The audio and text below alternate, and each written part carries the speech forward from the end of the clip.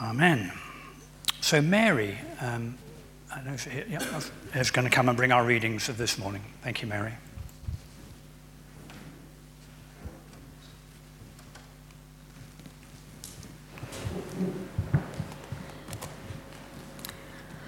The first reading is Psalm 127, the first verse, and it's a Psalm of Solomon.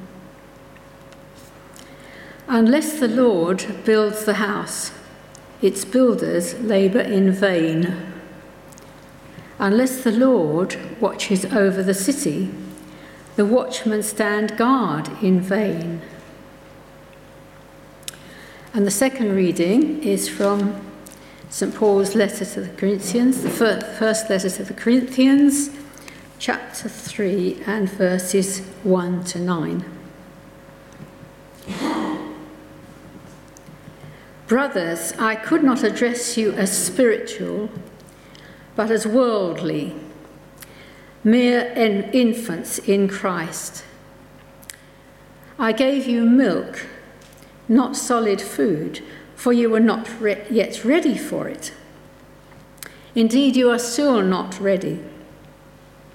You are still worldly. For since there is jealousy and quarrelling among you, are you not worldly? Are you not acting like mere men? For when one says, I follow Paul, and another, I follow Apollos, are you not mere men? What, after all, is Apollos, and what is Paul? Only servants, through whom you came to believe, as the Lord has assigned to each his task. I planted the seed, Apollos watered it, but God made it grow. So neither he who plants nor he who waters is anything, but only God who makes things grow. The man who plants and the man who waters have one purpose, and each will be rewarded according to his own labour. For we are God's fellow workers. You are God's field, God's building. Thank you, Mary. Thank you.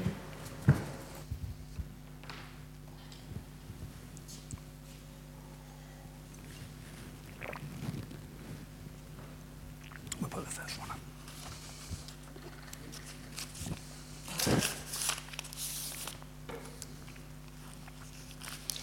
So, as I said, the message this morning really sort of draws on those two passages, and I've given it a little theme of take care or caution, God at work. And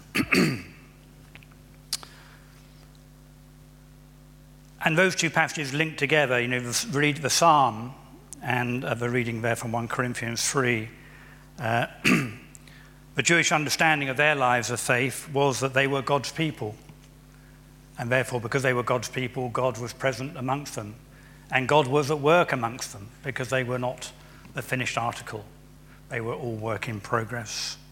And I suppose that's very much captured by Paul in verse 7 of the reading, who just reminds these faithful labourers in the church, neither you who plant or you who waters are anything, but it's only God who can make things grow. It just puts us in our place, I think. We come here as church, and we've been trying to regather following this pandemic, and we may be unsure maybe of what regathering even means now. And I felt because of that it'd be quite appropriate to just reflect a bit on what church might look like as we move forward into the future. Is it going to be just the same as we had before? Or could it be something different? Now, you may have views on this either way, but I'm just going to help us try and reflect on that a bit more. I also want us to reflect on what we do as church. We obviously come together on a Sunday morning typically to worship, but this church historically has had quite a lot of other activities. What do we do as church? And rather importantly, by the way, is why. Why do we do what we do? And sometimes we can lose sight of that. We can get so busy in church with our doing that becomes our main reason for being here. And we can lose sight of what's most important, which is who we are, our being, not our doing. The person we are in Christ before God, beloved children. We need to be conscious of who we are, in fact, whose we are as God's people, because that actually is the foundation, as it were, which we then go on and do anything else from. If we lose sight of that foundation, then our works are nothing. Now, it's quite understandable that at times we all get tired, physically tired, of doing God's work, because we're only mortal people. But it's quite important we don't get tired of God's work. And one simple way of avoiding that trap, of getting tired of God's work, is to remember, as the psalmist is saying, and as Paul is saying, that actually, first and foremost, it is God's work. It's God alone who brings the growth. Our role is really as grateful people, grateful recipients of God's grace, who are invited, amazingly invited, to join in with what God wishes to do. It is God's initiative, it is not ours. I think that's probably where Jesus reminds us in Matthew's Gospel, but our labour for God should not be an onerous burden. I know I've had experiences where it can become so, and I know a number of you well enough now to know it can become so as well. But Jesus says, "Come to me, all of you who are heavy burdened, and I will give you rest. Take my yoke upon me and learn from me, for I am gentle and humble in heart, and you will find rest for your souls. For my yoke is easy and my burden is light." When our work in the church becomes onerous, I suggest we need to step back and reflect a little bit on whether we are losing the perspective of why we're doing it in the first place. And I say why we do it in the first place is because we have just been invited by God to join in what he's doing. We've been invited to tag along and enjoy the ride. Another example in Scripture that affirms this perspective can be gained from Psalm 127 as well. As Mary said, it is entitled A Song of Ascents of Solomon. Okay. Now Solomon, you may remember, was the king of Israel, a man who, rather than asking God for worldly riches and worldly success, asked for wisdom. So this psalm is the wise words of the man who did also a lot of building in his own lifetime. He built in Jerusalem, he built the temple, he built the palace for himself, and we're told in 2 Chronicles that he also rebuilt many surrounding towns and villages. So he knew plenty about building, a bit like Peter Herring, really. Knows plenty about building. But he also knew the futility of doing so when he was just going to rely on his own strength, if he was just going to rely on his own worldly wisdom and resources for doing so. He had the experience to write those words, "Unless the Lord builds the house, the builders labour in vain. Unless the Lord watches over the city, the watchman will stand guard in vain." And we can see the same thing in Solomon, actually, elsewhere in the Bible, in the book of the Ecclesiastes, which is also believed to be authored by him. It's a very unusual book. Some people really don't like it at all. It could be considered the most godless book in the Bible, quite easily. There's almost no reference to the Lord within it. And yet it is a central part of the Bible's wisdom literature. And the reason it's so central, it's a beautiful piece of poetic writing, just purely from a literary point of view. But it's poetry that bemoans and points out the utter futility of living life in the absence of God. It opens with these words, the words of the teacher, son of David, king of Jerusalem. "Meaningless, meaningless," says the teacher. "Utterly meaningless. Everything is meaningless." You can see why some people don't really like this too much. "What does a man gain from all his labour? Well, as he toils under the sun."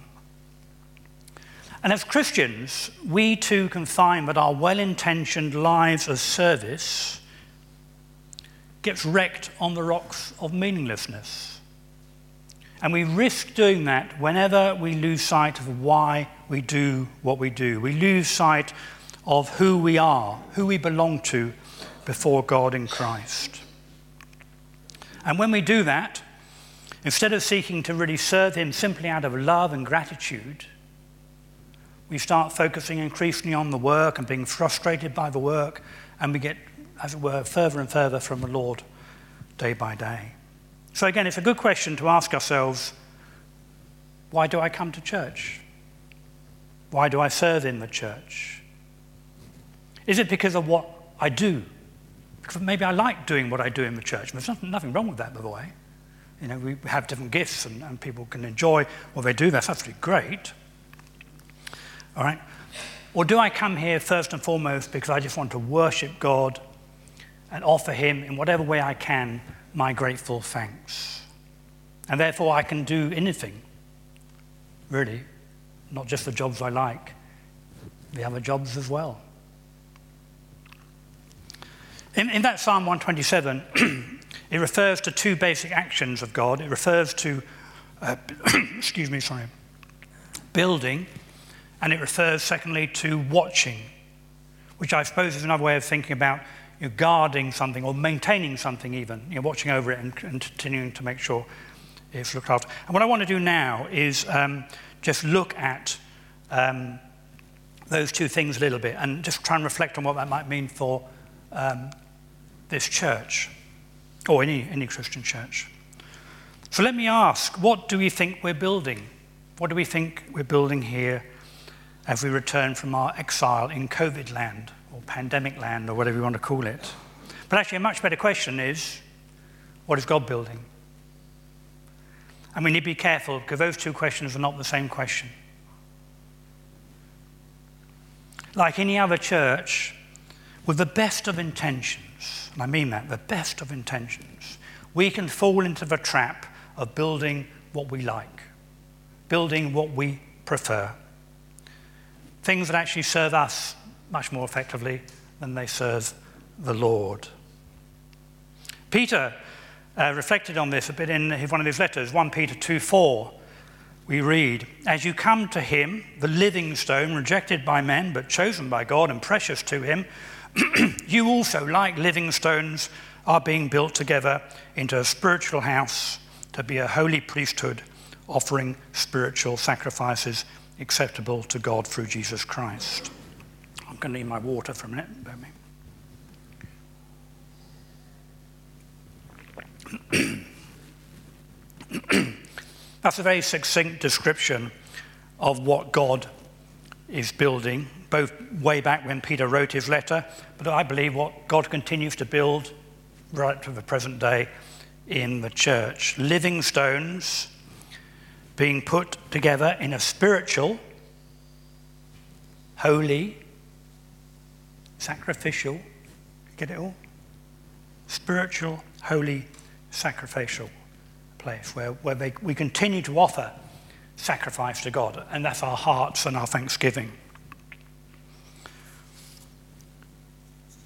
God's building activity has to start with us, and it's always a work of the Holy Spirit. God doesn't start with our activities. He doesn't start with our computers or our sound desk. He doesn't start with our youth work. He doesn't start with the things we do. He starts with us. The buildings and all the other things that go with it enable other things, but they are not where God is at work. So whether it's like clubs or fates or even hospitality, God starts with us. That's if, of course, we will let him. But the irony is, if we're honest, that this is often the last place we would rather he didn't start. We would rather he got us involved with all sorts of other things first. And the irony also is that we can often use the well-intended busyness of church life and how much we're doing as the excuse to avoid paying attention to what he is trying to do privately in our own lives. God seeks change within us. We are, as it were, the material, the building material of the kingdom.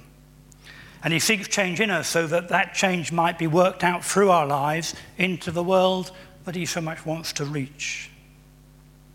God, our loving Father, wants to transform us, and it is a building project that has to start within each one of us. If we become too engrossed in the externals of doing church and fail to appreciate and participate in God's real work of change within each one of us, then ultimately our labour and our fruit will be fruitless, even meaningless. I came across this little funny little illustration about prayer and change. You know, we talk about prayer changing things, I hope, and yet we can be very contradictory. I'm just going to read this. A pastor who was settling into his new church placed a plaque outside of his office that said, "Prayer changes things." He came into his office on Tuesday morning and he found it turned towards the wall. So he set it right again. On Thursday, he found it turned against the wall. He turned it back again, and he decided he should really go ahead and find out what was going on. So he stayed late on Sunday, determined to be the last one out. Finally, he saw old Bob come in, sneak over to the plaque and turn it round. And Pastor pounced. "Bob," he said, "don't you believe in prayer?" "Oh, sure," he said, "Pastor, I believe in prayer. I just don't like change." We can all be guilty of that, can't we? So we can all be resistant to change. We can be resistant to change in our inner lives, and we can certainly be resistant to change in our church life. But if we are sincere about wanting to participate in God's building project, then we have to be open to change. We all need to be open to God's work amongst us, but God's church is a building project. And I assure you, when God gets to work, we will all need to change. So one question we could reflect on later on, just if we start to regather as church, are we willing to be part of God's continued building project, which has existed here over many years? All right, but we need to examine ourselves before the Lord and say, am I part of this? Do I want to be part of what God is still doing in this place? Primarily building a home, a house for all people, spiritual, holy, a place of sacrifice, a place where people offer up love and gratitude in acts of loving service.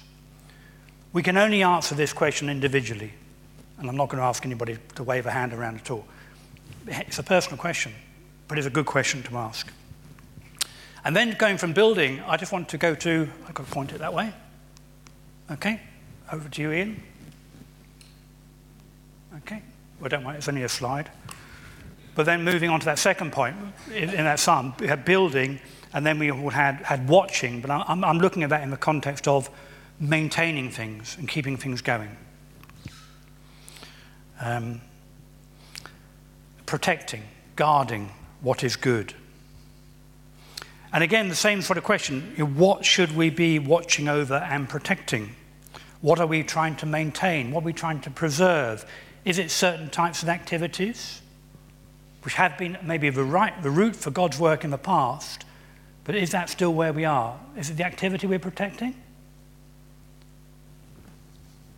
We do need to take care in church life because we can find ourselves protecting what is external, what is material. We can find ourselves protecting our types of worship we like. There's nothing wrong with liking different types of worship, but when we start guarding them, it's a danger. Our organisations, our buildings. And we assume that God will want to do likewise. But again, coming back to 1 Peter, as you come to him, the living stone rejected by men, but chosen by God and precious to him, you, like living stones, are being built into a spiritual house, a holy priesthood. So if we listen to those words, we've got to ask ourselves, what is God guarding? What is God, guarding, if that thing's in. Is it not those precious stones? Stones being built up into that holy spiritual house. If that is what is so precious to him through his word, then surely that is what we need to be protecting too. Those things need to be precious to us, not the buildings or the organizations. But people of all ages, of all ethnicity and race and background, people. Charles Spurgeon, he had a publication in his day called The Sword and the Trowel. I imagine John knows this. And it's a title that he picked very deliberately because it acknowledges the importance that while we work with our trowels, which are little day-to-day things in the gardening world, as it were, it's also important that we wear a sword. It's like a sense of guarding what is precious to God. 2 Timothy 4:2, preach the word, be prepared in season and out to correct, rebuke, encourage with great patience and careful instructions. In other words, precious living stone that is built up in the word also needs to be guarded and protected in the word. So that's why this church have a number of house groups, for example. One of their functions is to guard and protect and help people grow in the word. But they don't cover the whole church. But that's a good example of how you might do this. As churches, we need to obviously always be open to those who don't know Christ, but we need to continually always watch over one another, the living stones around us. If we don't guard what God wishes to guard, then our efforts are misdirected, and it's likely that whatever efforts we make will in time be pulled down by the world. Jesus said, he said, remain in me, and I will remain in you. No branch can bear fruit by itself. It must remain in the vine, nor can you bear fruit unless you remain in me. There we go. Oh, we're off. So drawing these threads to a close, as Paul said to the Corinthians, none of us are anything more than God's fellow workers. People whose sense of vision and unity is founded on the Lord Jesus Christ. But what a privilege it is to be God's fellow worker.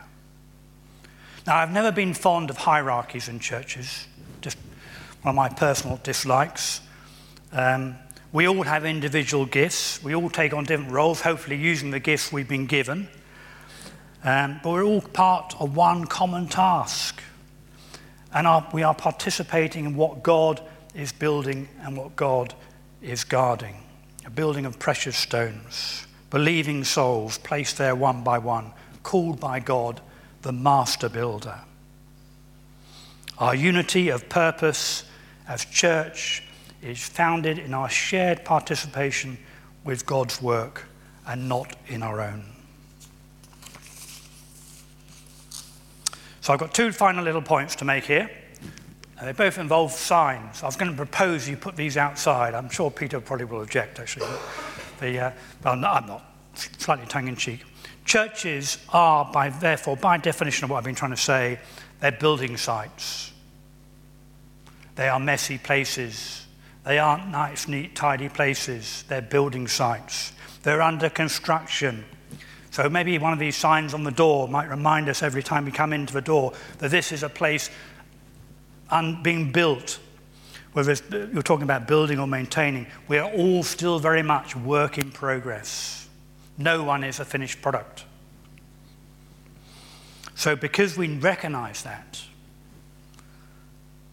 we could take on the advice of Paul in Colossians 3:12. As God's chosen people, holy, dearly beloved, clothe yourself with compassion, kindness, humility, gentleness, and patience. Bear with one another. Forgive whatever grievances you may have against one another. Forgive as the Lord has forgiven you. We are all work in progress. But the other sign, if you're not too keen on this one, the other sign you could have, you just go for it and have one of these on your door. Caution, God at work. Now, churches are places where we hope God is at work. I would hope you nod and say, yeah, you hope God is at work. But if we believe that, we need to act accordingly. So maybe a sign like this on the door might just remind us. You know, if you would come in that door one day and you knew a very important person was here in this room, you might smarten up. I'm a bit casual dressed for myself. There's no comment about clothing. But you would be ready. If the Queen of England was sitting here, your attitude of going in that door would be different.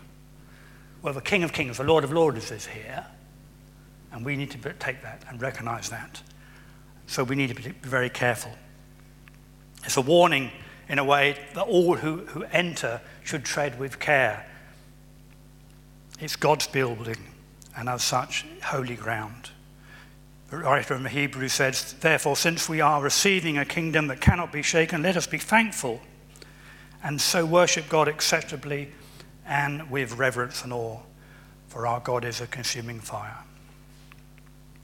So as we start to regather post-COVID, I do hope we might do so seeking to discern the work that God now wishes to do in us and through us in this place, and the role we have in that. Whether it's building some new work or maintaining a long-established one, let's do both with the right attitude. Eyes that are fixed on our sovereign Lord, who calls his people to come and work alongside him. We rejoice in the faith we share, but then I hope you agree that there's both an awesome privilege and also a very challenging privilege as well, that God calls us, as it were, to labour in this world for him.